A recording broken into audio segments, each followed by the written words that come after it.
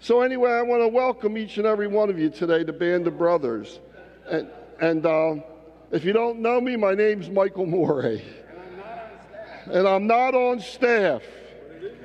Still not on staff. 10 years. They don't want me on staff, believe me. But anyway, God bless each and every one of you for coming today. Don't forget, even though today is the last message of Band of Brothers for FAC, but there still is a week to come here, and it's going to be very exciting as we send off and everybody goes in a new direction for the Lord. Next week we'll be doing our normal open mic as the last one, and Kevin and a couple of the guys have contacted some of the original guys that came, and hopefully they're going to come and honor us with their presence and maybe even bring a little food. So you don't want to miss next week. It'll be the final send-off for FAC's Band of Brothers. So today I'm excited. It's actually the last message, right? It's the last message at FAC here on Band of Brothers, but because next week's open mic. And today we're finishing up our series, okay, Called to Righteousness, Integrity, and we're going to talk about Joseph. And it's ironic because I was looking through the schedule, and we're going to talk about Joseph and bringing up Jesus, Joseph that was married to Mary. And I was looking through the schedule, and we talked about Joseph before, and I'll get into that a little bit earlier in the season, and I forgot that it was me.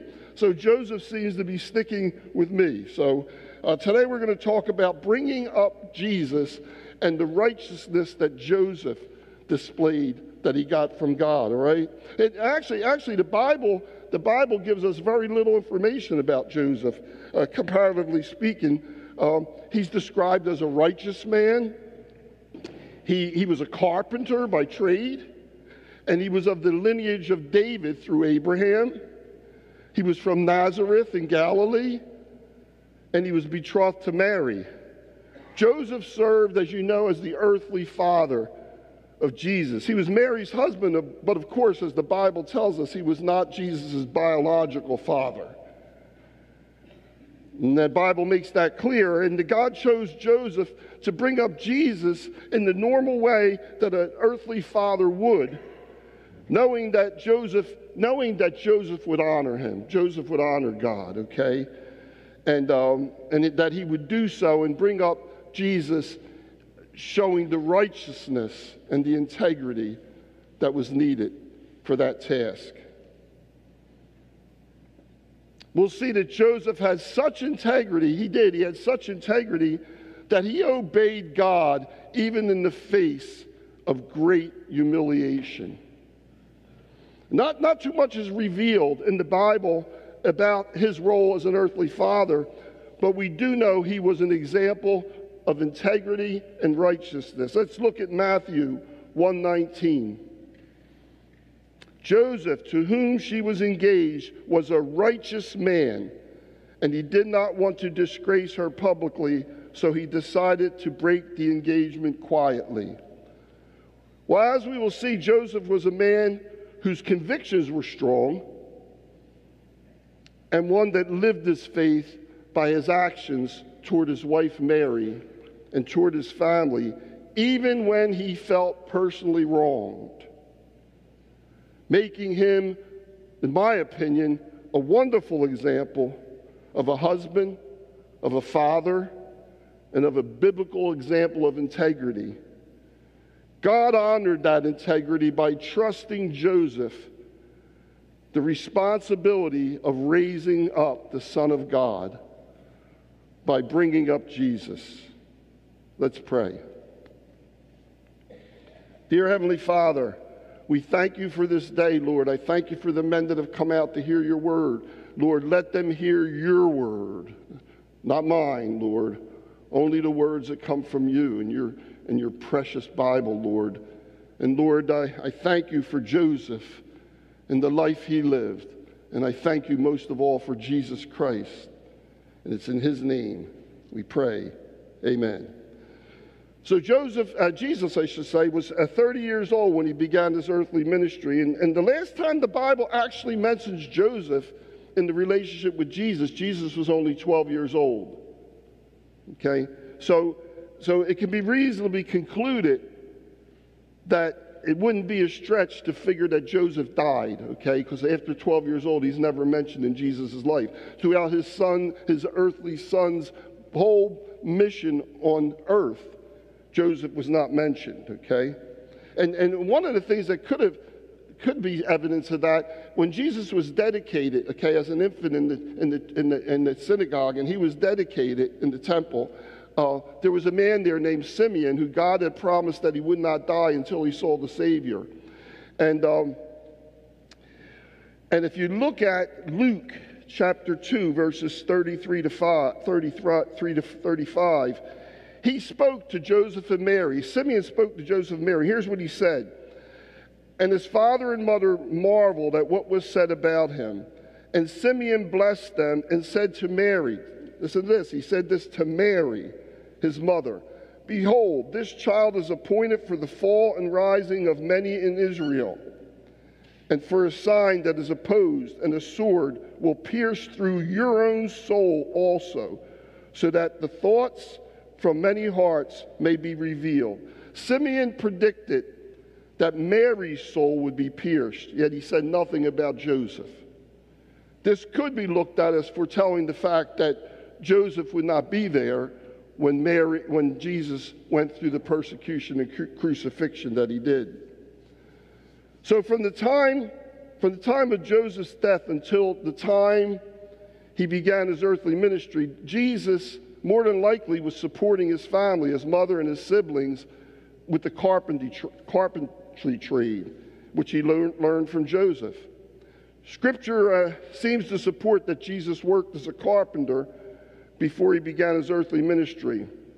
We can conclude that a father that went through the humiliation and obeyed the angel's voice to raise this son, in those days, Joseph worked as a carpenter, and we can conclude safely, I would believe, that he taught his son the carpentry trade. It might sound strange, that Joseph taught Jesus how to build things, that Joseph taught the incarnate God how to build things. But it doesn't sound strange when you realize that in every aspect of his life, Jesus yielded himself to humility, to humanity, and to being a fully man. Let's look at Philippians 6:8. Who, though he was in the form of God, did not count equality with God a thing to be grasped, but emptied himself by taking the form of a servant, being born in the likeness of men, and being found in human form. He humbled himself by becoming obedient to the point of death, even death on the cross. Further evidence was that people called Jesus a carpenter. Let's look at Mark 6:3. Mark 6:3 says, is not this the carpenter, the son of Mary and brother of James and Joseph and Judas and Simon? And are not his sisters here with us? And they took offense at him. What's this carpenter doing? Isn't this the carpenter, the son of Joseph and Mary? Jesus also prophesied. It's funny, he used the terminology of a builder. Jesus also prophesied that the Jews would destroy the temple and that in 3 days he would build it back again. Of course, he was talking about his death and resurrection, but his accusers actually used that as evidence against him that he said he was going to build the temple in 3 days. And finally, even on the night of his arrest, Jesus talked like a builder when he said to his disciples, in my Father's house are many rooms. If it were not so, I would have told you that I go to prepare a place for you. And if I go to prepare a place for you, I will come again and will take you to myself, that where I am, you may be also. And then in Matthew 16 and 18, even talking about his church, he uses that terminology. And I tell you, you are Peter, and on this rock I will build my church, and the gates of hell shall not prevail against it. So in addition to giving Jesus love and guidance, Joseph also provided Jesus more than likely with a well-needed occupation with which he can make a living. But let's go back and look at how the birth of Jesus actually came about. Let's look at Matthew 1:18. Now the birth of Jesus Christ took place in this way. When his mother Mary had been betrothed to Joseph, before they came together, she was found to be with child from the Holy Spirit. In Matthew 1:25, the Bible tells us, but he knew her not until she had given birth to a son, and he called his name Jesus. Integrity, the angel had told him.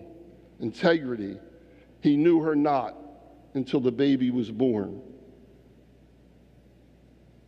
You know, there's two main characters in the Bible. I talked about that a little bit, both named Jesus, and one of them is in the Old Testament, and one of them is in the New Testament, the one that we're concentrating on today. But there's a little bit of an aside, but I thought it was pretty cool, the similarities, that both of them had a father named Jacob. Both were righteous. Both saved their families by bringing them to Egypt. And both received dreams from God. As a matter of fact, you remember Joseph, who's written about all through Genesis. He was even called the dreamer by his brothers, okay? They both had dreams. And there's 4 dreams recorded about Jesus' earthly father, Joseph, in the Bible. I'm going to talk about them a little bit. Dream number 1 is recorded in Matthew 1:18-25. Let's look at that. Now, the birth of Jesus Christ took place in this way. When his mother Mary had been betrothed to Joseph, before they came together, she was found to be with child from the Holy Spirit. And her husband Joseph, being a just man and unwilling to put her to shame, resolved to divorce her quietly. But as he considered these things, behold, an angel of the Lord appeared to him in a dream, saying, Joseph, son of David, do not fear to take Mary as your wife, for that which is conceived in her is from the Holy Spirit. She will bear a son, and you shall call his name Jesus, for he will save his people from their sins. All this took place to fulfill what the Lord had spoken by the prophet. Behold, the virgin shall conceive and bear a son, and they shall call his name Emmanuel, which means God with us. When Joseph woke from sleep, he did as the angel of the Lord commanded him. He took his wife, but knew her not until she had given birth to a son, and he called his name Jesus. Notice how Jesus responded to that first dream. He believed the angel, and he married Mary and respected her virginity until Jesus was born. There's no evidence after that Joseph ever doubted the virgin birth. He heard from an angel. He obeyed. Ordinary man like you and me. Ordinary man that was going to face shame and humility over this pregnancy. But he heard from God and he obeyed. Okay, the second dream from Joseph is recorded in Matthew 2:13. Now when they had departed, behold, an angel of the Lord appeared to Joseph in a dream and said, Rise, take the child and his mother and flee to Egypt and remain there till I tell you, for Herod is about to search for the child to destroy him. And what did Joseph do? Once again, he believed the angel. He and Mary and Jesus fled into Egypt, and they stayed there till the death of Herod the Great. You know, he could have easily said that was just a bad dream of some kind. You know, I'm not doing that. I'm not moving my family to Egypt. But he was called, and he obeyed. It challenges us when we hear from God. Or are we listening? Are our ears open to hearing from God so that we can obey? Remember, this whole series, this whole season, ordinary men, God accomplishing extraordinary deeds because they heard the call. And God doesn't call the qualified. He qualifies the called. The third dream, Matthew 2:16-18. But when Herod died, behold, an angel of the Lord appeared in a dream to Joseph in Egypt, saying, "Rise, take the child and his mother, and go to the land of Israel, for those who sought the child's life are dead." Joseph then arose, took Jesus and Mary out of Egypt into the land of Israel, which is Canaan. Joseph obeyed the call. And finally, the fourth dream is in Matthew 22 to 23. But when he heard that Archelaus was reigning over Judea in place of his father Herod, he was afraid to go there. And being warned in a dream, he withdrew to the district of Galilee. And he went and lived in the city called Nazareth, so that what was spoken by the prophets might be fulfilled, that he would be called a Nazarene. Once again, Joseph heeded the warning because he believed God, and he was a righteous man. He was a man of integrity. And you can't be a man of integrity if you're not listening to God when he's calling, and if you're not obeying, if you're hearing from God one way and you're doing your own thing, as I so often do.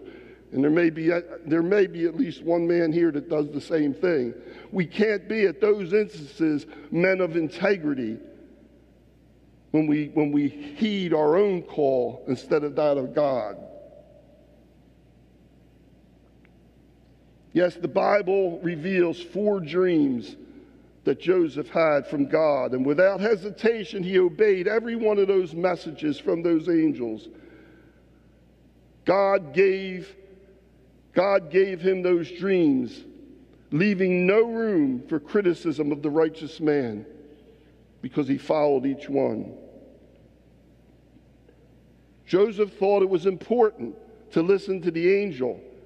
Joseph thought it was important to listen to the angel to abstain from relations with his wife, Mary, as God commanded, until the birth of Jesus had taken place. And after the Messiah's birth, God blessed Joseph with 4 other sons and at least 2 daughters. The Bible tells us in Matthew that Joseph was a righteous man. This was really, really evident in his treatment of Mary. Joseph could have easily felt disgraced when Mary told him she was pregnant, because he knew the child wasn't his. What appeared to be Mary's unfaithfulness to her fiancé would have carried a lot of social implications, a lot of social disgrace. And Joseph had every right, if that had been the case, to divorce her and still be a righteous man. And Mary, by Jewish law, could have been stoned. Even though his initial reaction when he heard the news was to break the engagement, he was going to do it quietly because he didn't want to cause any further disgrace to Mary. But when he heard from the angel, he knew what had to be done. You see, as we already discussed, God sent an angel to this man that he called righteous. He sent an angel to tell Joseph, what Mary is saying is true. She's conceived by the Holy Ghost, and it's my will that you marry her. Joseph wasn't concerned about the humiliation he was going to face all the days that he was married. You know people, right? You know people. Yeah, Holy Ghost, I'm sure. Yeah, look at him. It's not even his kid. I wonder who she was with. Okay? Look at the disgrace that he was willing to put up with. Are we strong? Are we strong? Or do we back away sometimes for doing what God calls us, to telling people about our lives and what God has done in our life, because we might feel a little bit of persecution or a little bit of humiliation? This man could be an example, because you see, he showed mercy. He showed mercy. Even when before he heard from the angel, he was going to put her away quietly, not hand her over to authorities and complain and send her to be stoned. He was going to accomplish it quietly. And then the angel got a hold of him and shook him and woke him. Said, Joseph, this is what you need to do. See, the truth is that mercy always triumphs, even over judgment. Okay? Praise God for that, right? Right? Christ, when he hung on the cross, in the center of that cross is when justice met mercy. And when he walked out of that tomb, mercy prevailed. Amen? Are you glad about that, men? Joseph offered Mary mercy even when he thought he was wronged. You see, when we choose to obey God through adversity, shame may be the cost sometimes. It may be. But even then, God leads us through that situation and guides us through that situation, and it brings glory to him. And on the other end, brings victory to us. What a blessing it was for Joseph to be chosen by God to bring up Jesus. Look at Matthew 1:21. An angel of the Lord appeared to Joseph and said, "She will bear a son, and you shall call his name Jesus, for he will save his people from their sins." So Jesus is commanded to name Jesus, to name that baby, which was deeply significant in Semitic law. You see, when Joseph named the child, what he was doing is he was acknowledging him as his own and becoming the legal father of that child. And as the right of adoption, Joseph's ancestry then was passed on to Jesus. And that ancestry goes back to the house of David, which goes back to the house of Judah, which the Bible predicted that the Savior would come from the lineage of Judah. So by naming that baby, claiming him as his own, Jesus got to inherit the ancestry that came from David, just as the Bible predicted he would. So biologically, Jesus was begotten by the Holy Spirit, and as such was the Son of God, but legally he also became the son of Joseph and heir to all the promises of David, who was Joseph's ancestor.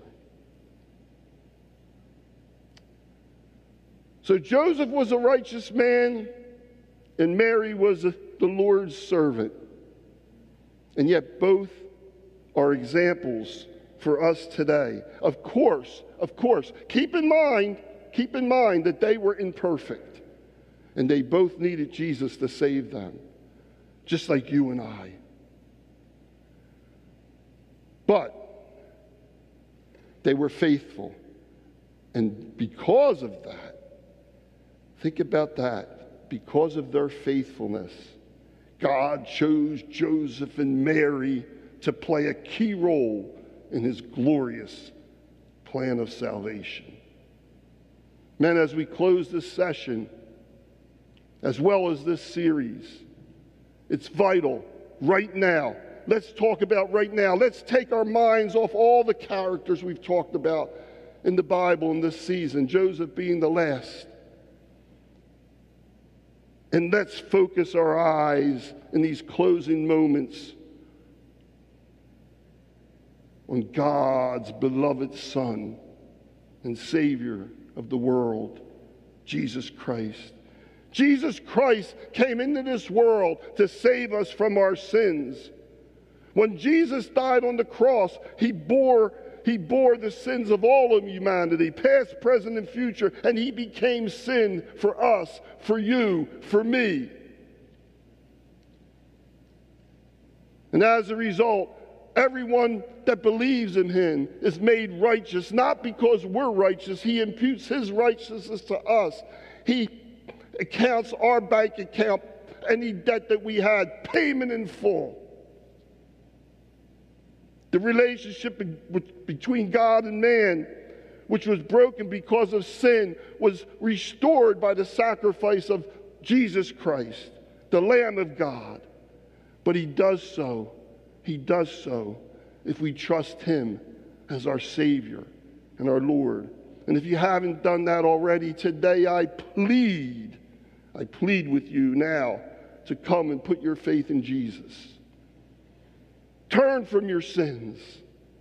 and be released from their power by confessing that you are a sinner. The Bible says all have sinned and fallen short of the glory of God. The Bible said there's none that are righteous, no, not one. But ask God to be your Lord and Savior.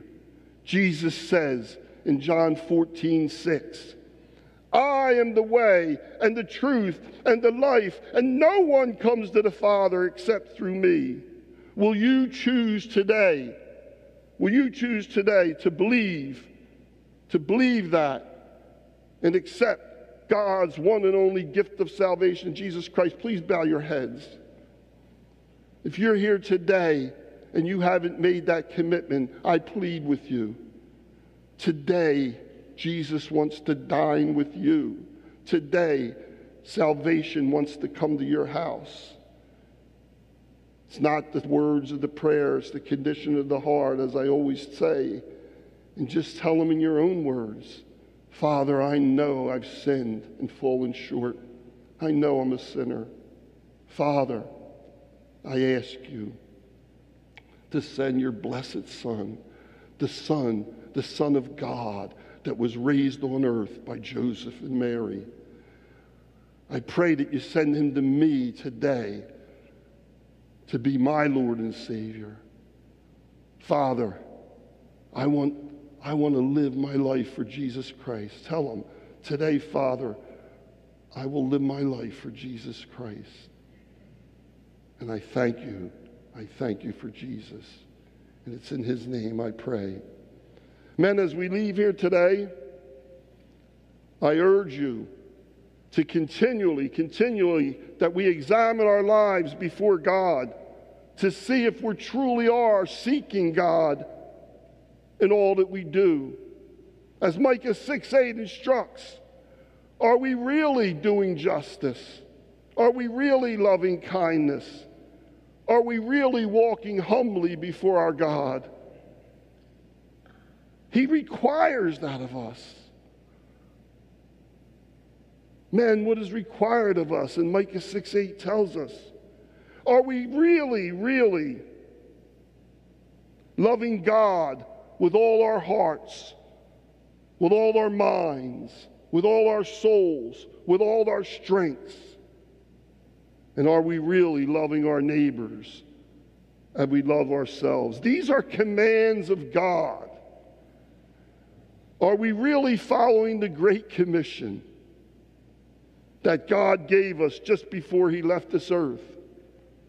By making disciples and teaching them all that God commanded them, are we really helping men and telling them how God worked in our lives and transformed us, and that they can have the same hope in this dark and dying world?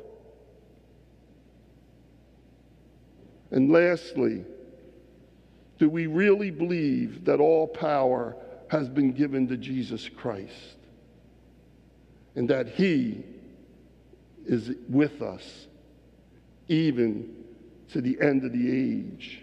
If we do, then we will put on the full armor of God, seek the lost, seek them,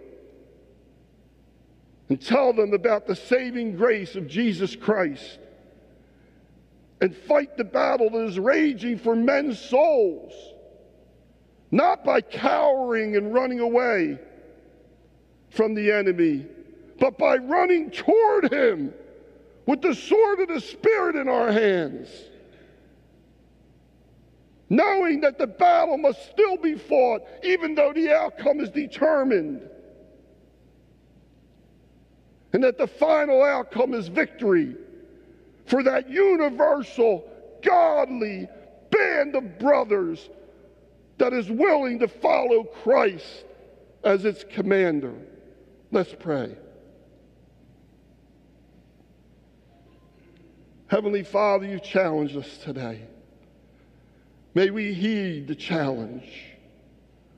May we answer the call. May we put on the armor and take up the sword and seek to rebuke the enemy and tell men about how you've transformed my life, and that they can have the same hope in a dark and dying world. Lord, open doors for us.